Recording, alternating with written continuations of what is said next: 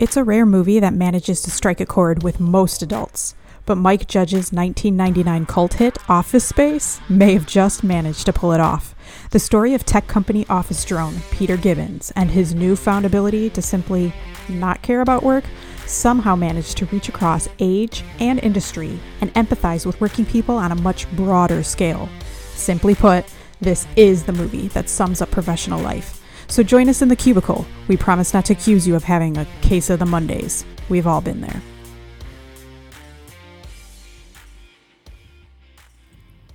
Hi, and welcome back to the Grounded Learners Guild Summer Pop Culture Playground. What we've been doing with this is to bring some more content out throughout the summer, not leave everybody hanging and without any fun listening about education over the summer. But we're trying to make it as much fun as watching some of your favorite movies or shows or listening to tunes by the beach. Keep things connected to our world of education, learning, and teams, but still get some things out there to entertain you. And so the game that we have decided to play is 6 Degrees of Education as part of the Pop Culture Playground. It's where we pick apart some of our favorite cult classics or great examples of popular culture and connect them to education, learning, leadership, teaching, all that fun stuff. And hopefully by now you've got the drill down, but we've got our norms for our time together. We like to talk, and we've set a goal for ourselves for 20 minutes. And how do you think, guys? We've been doing pretty well. I think so. Yeah. Better than expected. Better than expected. But yet, have we come under time? I don't think so. But we've been much better at keeping ourselves at around the 20-minute mark.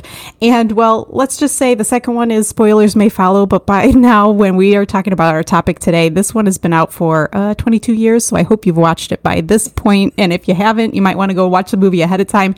It'll make your listening a lot more enjoyable today. Yes, I was able to do my homework and watch the DVD I had bought when it first came out. Pre-Blu-ray. Yeah, even before I was actually a part of professional life, I owned the DVD for Office Space because it was that brilliant.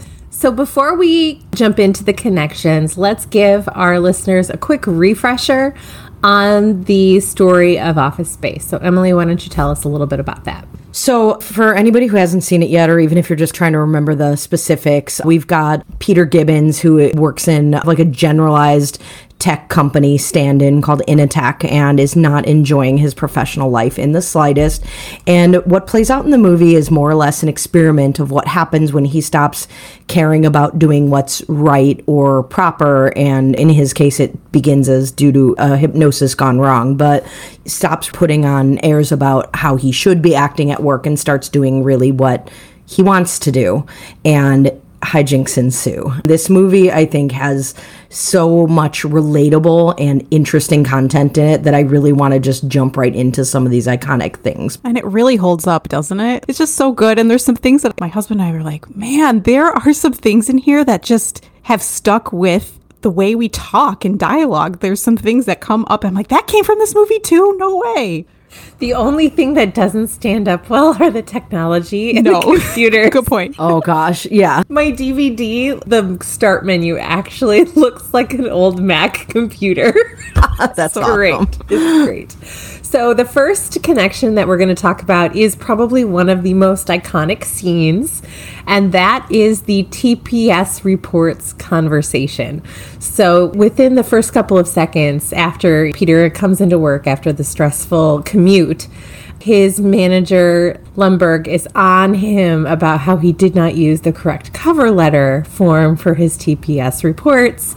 Did he get the memo? And all of the awkward hilarity and discomfort satire comes up. So what are some connections we can see to that in education? So I kind of need to lampshade the fact that I think a lot of the connections we make today might even transcend education and be more about people's professional lives and generalized learning and motivation of adults. I think this is going to come up over and over. And that's what I see this as, is somebody nitpicking something that really doesn't actually have an effect on anything that's important for big picture considerations, but something that keeps coming up over and over. And I do think that this is an idea that clearly goes beyond education in that world. But on the flip side, I think of even just like some of the things that might come up in evaluation that aren't necessarily inspiring or making a person really want to strive to do better, but just seem like a nitpick because they felt like some sort of critique or something was needed, and it just keeps coming up for that person. Several people ask him, well, did you see the memo? Did you see the memo? And it's like, sometimes you feel that way where it's like, did you get that email? Did you read it all the way through? So, and you want to say yes, but sometimes, let's be real, when you have hundreds of emails coming in, sometimes you miss some of those details. But yeah, I got the memo. It's just something he kept saying. And I wonder, do you think he really did read the memo? Well, yeah, because he was right there. He pulled it right up. Like, yep, here's the memo. Let me get you another copy of that memo. For me, the connection was all about communication. Like, it's very important for a system to have a clear line of communication. And Peter admits it later in one of our later connections that he has 8 people come to him and tell him that he has made a mistake, when generally it's an honest human error and mistake. So I think no matter what career field or area you find yourself in, having clear lines of communication in terms of when someone does make a mistake, which one of us does it fall on? Whether that's an honest mistake or a bigger mistake, who is going to have that conversation with that person? So another character that we did not mention in our overview is Joanna. So Joanna is played by Jennifer Aniston in the film, and she becomes a love interest, but also she is the waitress at a chain-style restaurant that has very familiar uniforms that are covered in buttons, which are called pieces of flair. Tchotchkes, yes. But called pieces of flair. So the idea here is that all the servers are meant to show their personality and express themselves through these buttons. So what are some connections we can make to the pieces of flair? It's related to communication, but I think it's really more about clarity of expectations. I think Joanna wants to do what she's supposed to do at the job, and they basically say, this is how many, 15 pieces of flair, that's what you have to wear. And she says, well, here I am, I've got my 15 piece of flair. And Stan, the manager, who's played by Mike Judge, right? That's so awesome. Yeah. So in his director cameo, he continues to hassle her and say that some people choose to express themselves more, and we encourage that. Tell Joanna what you want. She will do what you want. She's not trying to be a bad waitress or anything like that. She wants to do well at her job, but because they've made this underlying encouragement, but a lack of clarity about what they actually want her to do, such an integral part of her job, and she has to, kind of like Peter with the TPS reports, have repeated conversations about her flair, it starts to make her nuts. Tied into that, number one, very first thing I heard of was the badging, right? The badging as pieces of flair, which is from our previous Dirty Words and Unpopular Opinions bonus episode. Points. Nice. I'm not going to go through and talk about that, but it's almost shaming her. Like, what do you think of someone, Joanna, who only does the bare minimum? Like, that's like a toxic work environment when you have people doing work because they don't want to be shamed, which is not cool. The comment of, you don't want to do just the bare minimum, right, is passive aggressive instead of just being direct and honest with really what you're hoping for, like Emily said, with your expectations. And I think that that's not how you help motivate people when you use that sleight of hand. Shame has never worked. The great Brene Brown will say, shame does not work to help motivate people. So how do you do it in the right way to help encourage what you're hoping to get from your employees?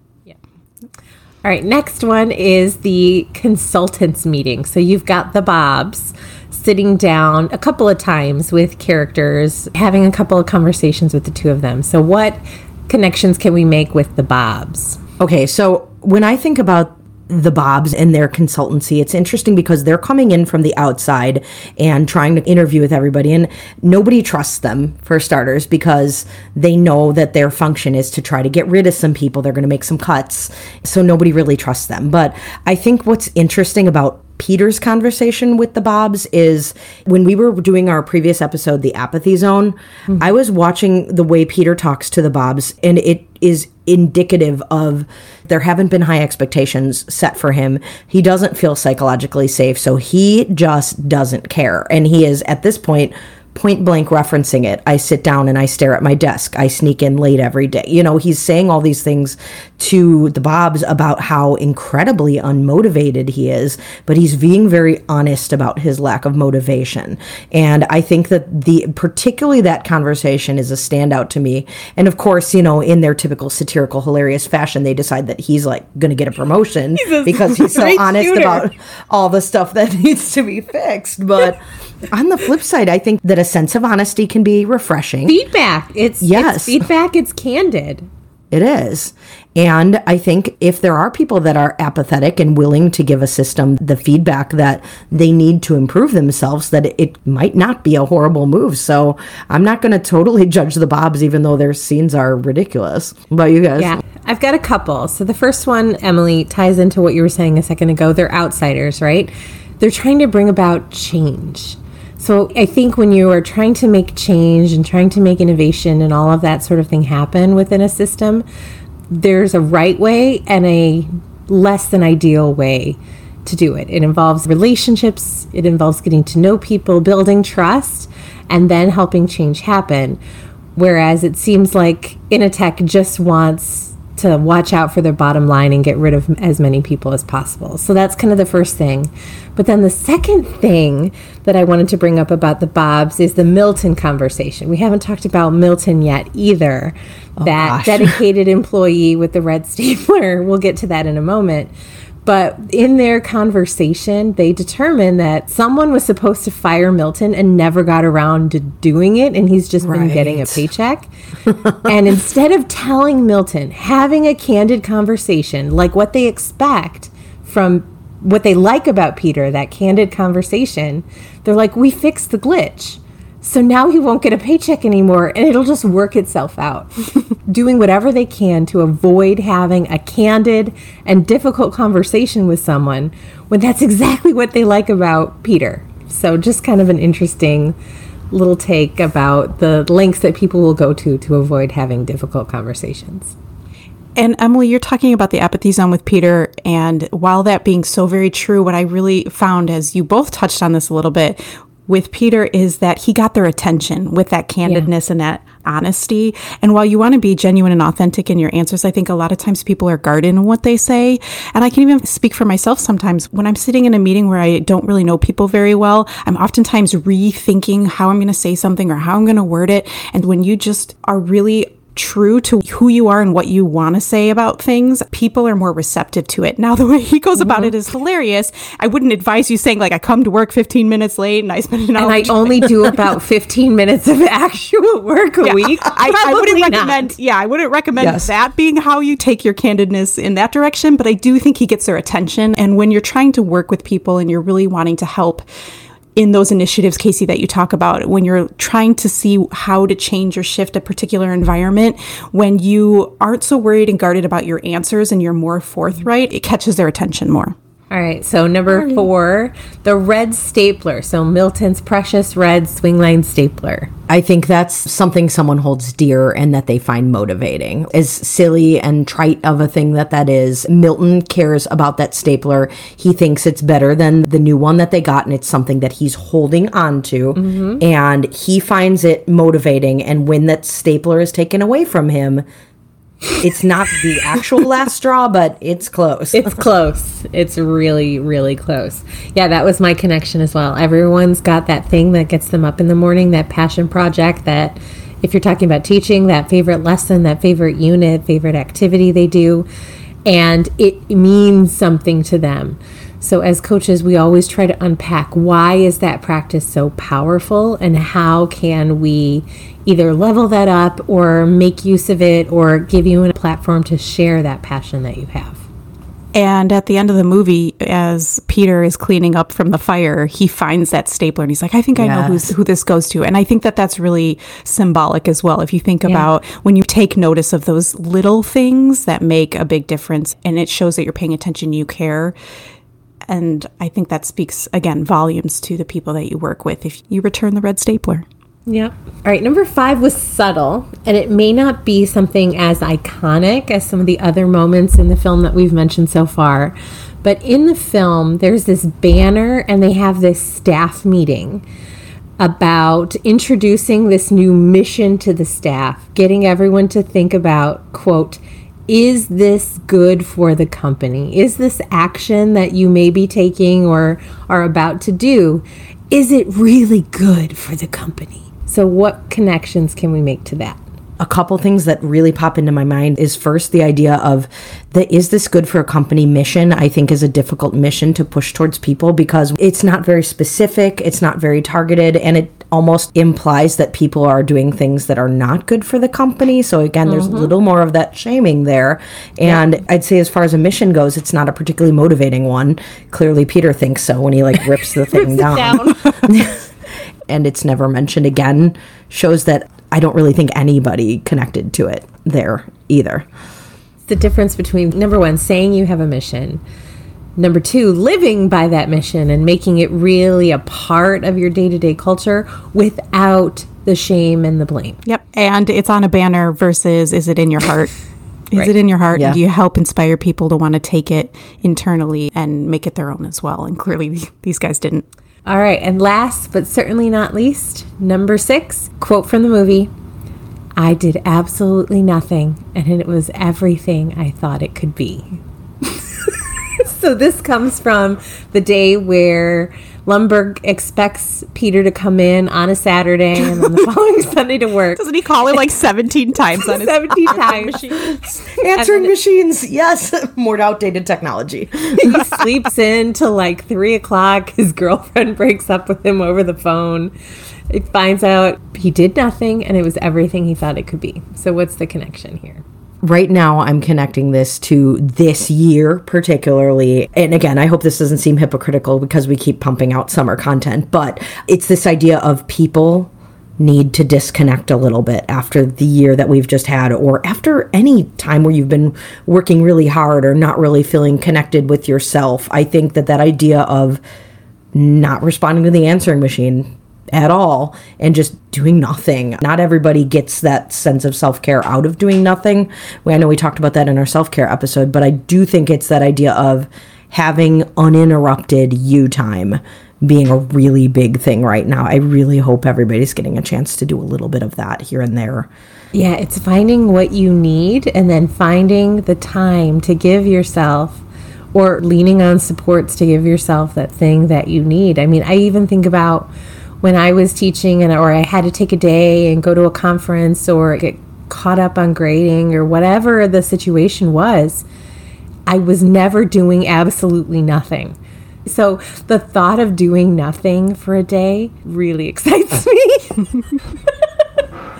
So that part really does speak to me. Educators, professionals, 9 out of 10 people who call themselves a professional, they embody that. They don't just do nothing all day.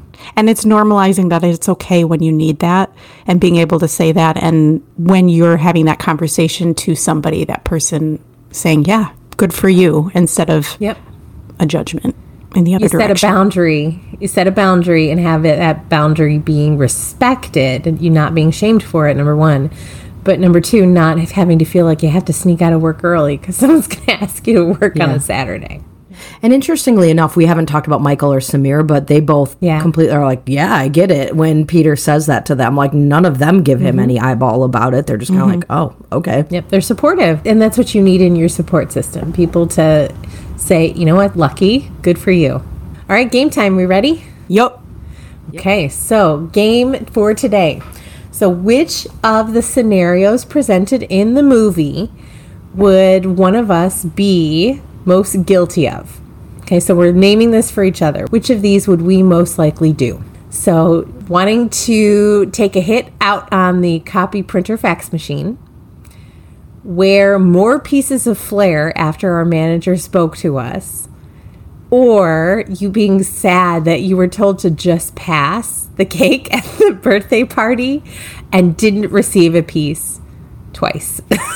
So that happens to Milton, where the first time he doesn't get a piece of cake and decides he wants to hold on to it, and he gets yelled at to just pass. So I think my answer might surprise some people, at least on the first one. So I'm going to say Jenny. you'd take the hit out on the copy machine. And I'm saying this because I remember years and years and years ago when I was your coach and you were teaching in the classroom, what was your motivation to go paperless? I hated the copier. You're right. I forgot. So I'm bringing it way back, but since we're using a movie from 1999, we're just going to roll with that. Like, Jenny did not want to learn how the new copy machine did everything, and it was really annoying to use. So she's like, let's try doing everything digital. And I'm like, yes, here for it. So you did something nice rather than beating up the copy machine, which is awesome. But I also am like, I think that underlying resentment of that machine was still there. So what you're saying is you're going to hijack our copy machine, put it in your trunk, and take us out to a field. I'm not going to say because you guys still have to pick for me. Yeah. And Casey, I'm going to say you are the overachiever who wears too much flair. Yeah, definitely. That's what I would say for Casey too, hands down. As soon as I would never have gotten talked to by the manager. Yeah. I'd come in wearing all flair. You never do the bare minimum either. No, I'd make my own flair with a button maker. You do. She's made buttons, folks. Yeah, and they're awesome. We have them to prove it. So Jenny, what was your one for Emily? I was going to give Emily the printer, copier, fax machine, but I could totally see Emily taking that copier and just wailing on it and getting out all of that aggression. I'm not going to fight you on that. Yep. In an effort to just be a little different, while I agree that Emily probably would be more likely to go crazy on the printer fax, I'm actually going to say the cake one, and here's why. When you had gestational diabetes. Oh yes. You got so mad when people were sending out email invitations for baked goods. I forgot about that. I would change it from sad to angry that you couldn't get cake. So if we've learned nothing else today, Guild members, we've learned that Emily has a rage problem. Oh, Casey, that connection is so spot on. Well done, bravo. And then, Jenny, I would also say that you would probably wear more pieces of flair after being spoken to, if not even before, because you are a rule follower. Totally. The thought of only having the 15 and someone calling me out, I'm starting to sweat thinking about it. Oh man, so that was nice to have some laughs about Office Space and draw some connections with it. That's part of the reason why we're doing this, is to just relax a little bit and enjoy some humor related to the insane world, but really rewarding world of work too. And remember, at the end of Office Space, Peter ends up finding a job that he is enjoying and finds some reward in that. So it's nice to know there's something out there for everybody. And that's a wrap for another mini-sode on GLG's Summer Pop Culture Playground, 6 Degrees of Education. A sincere thank you for joining us on this journey as we continue to advocate for adult learners and aim to contribute to this community with genuine conversations about education, leadership, and topics that matter to you. If you'd like to connect, you can find us on our website, thegroundedlearnersguild.com, on Twitter @GroundedLGuild, @CVeacher, @TechCoachM, and @JennyLabrie using the hashtag GLGPodchat. Feedback is a powerful tool. Might you consider leaving us a review?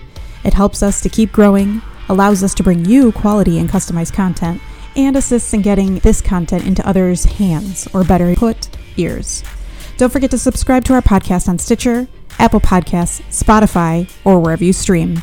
Thanks again for joining us, Casey, Emily, and me, Jenny, on this minisode of the Grounded Learners Guild. See you at the playground, and even though it's summer, do your best to stay grounded.